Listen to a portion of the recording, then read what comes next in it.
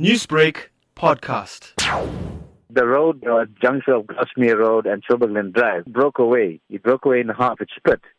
And it was so catastrophic that it caused severe damages to houses below. One looks at it, it's gone 8 months, and this municipality has done absolutely not a stitch of work insofar as trying to get this thing rehabilitated.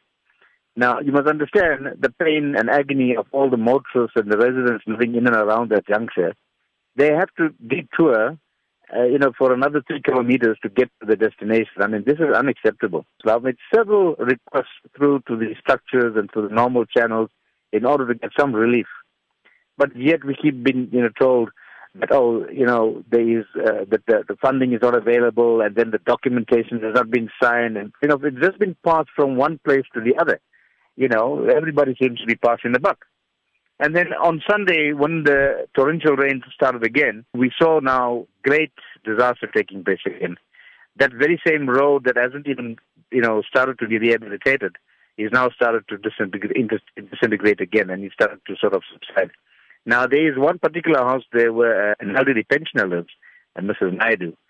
Now, that house started to, get flooded again, and you could see around the building the water was like sort of trying to rise. There has been persistent rainfall over the weekend, and it is predicted to continue over the next few days. Which other parts of the area were damaged due to this rainfall?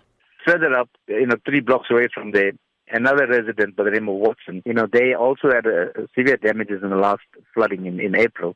Even he had 3 vehicles damaged. The whole embankment collapsed again, and it actually damaged his carport, and, his daughter's vehicle that she just purchased recently, I think, was also damaged. They couldn't, they battled to get it out of the driveway because the driveway also collapsed. We seem to be getting nowhere slowly. I've even written to the mayor to seek his audience.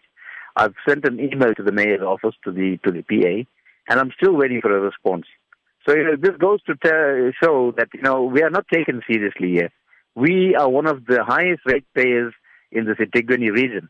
And Silverglen, goes without saying, they contribute very handsomely into the coffers of this municipality. But it seems like we are not taken seriously at all. So what does the municipality expect from the residents now? Newsbreak, Lotus FM, powered by SABC News.